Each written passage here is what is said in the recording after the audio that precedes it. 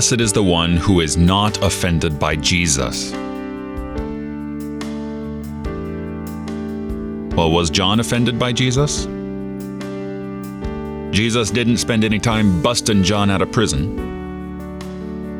Whatever John's motivation for sending his disciples to Jesus, whether it was, like some say, a pious and holy effort to get them to follow Jesus instead of John, or kind of a disgruntled, hey cousin, get me out of jail.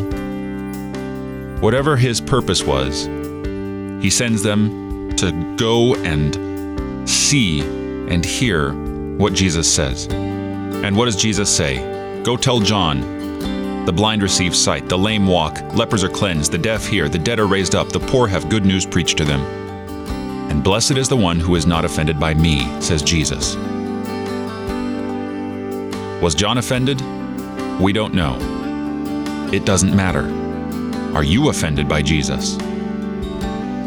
How can anyone be offended by such a gracious individual who goes around healing, curing of disease, not charging a thing, but giving freely out of the bounty of the Lord, because He is the Lord? You're listening to Oratio, part of your morning drive for the soul, here on Worldwide KFUO. Christ for you, anytime, anywhere.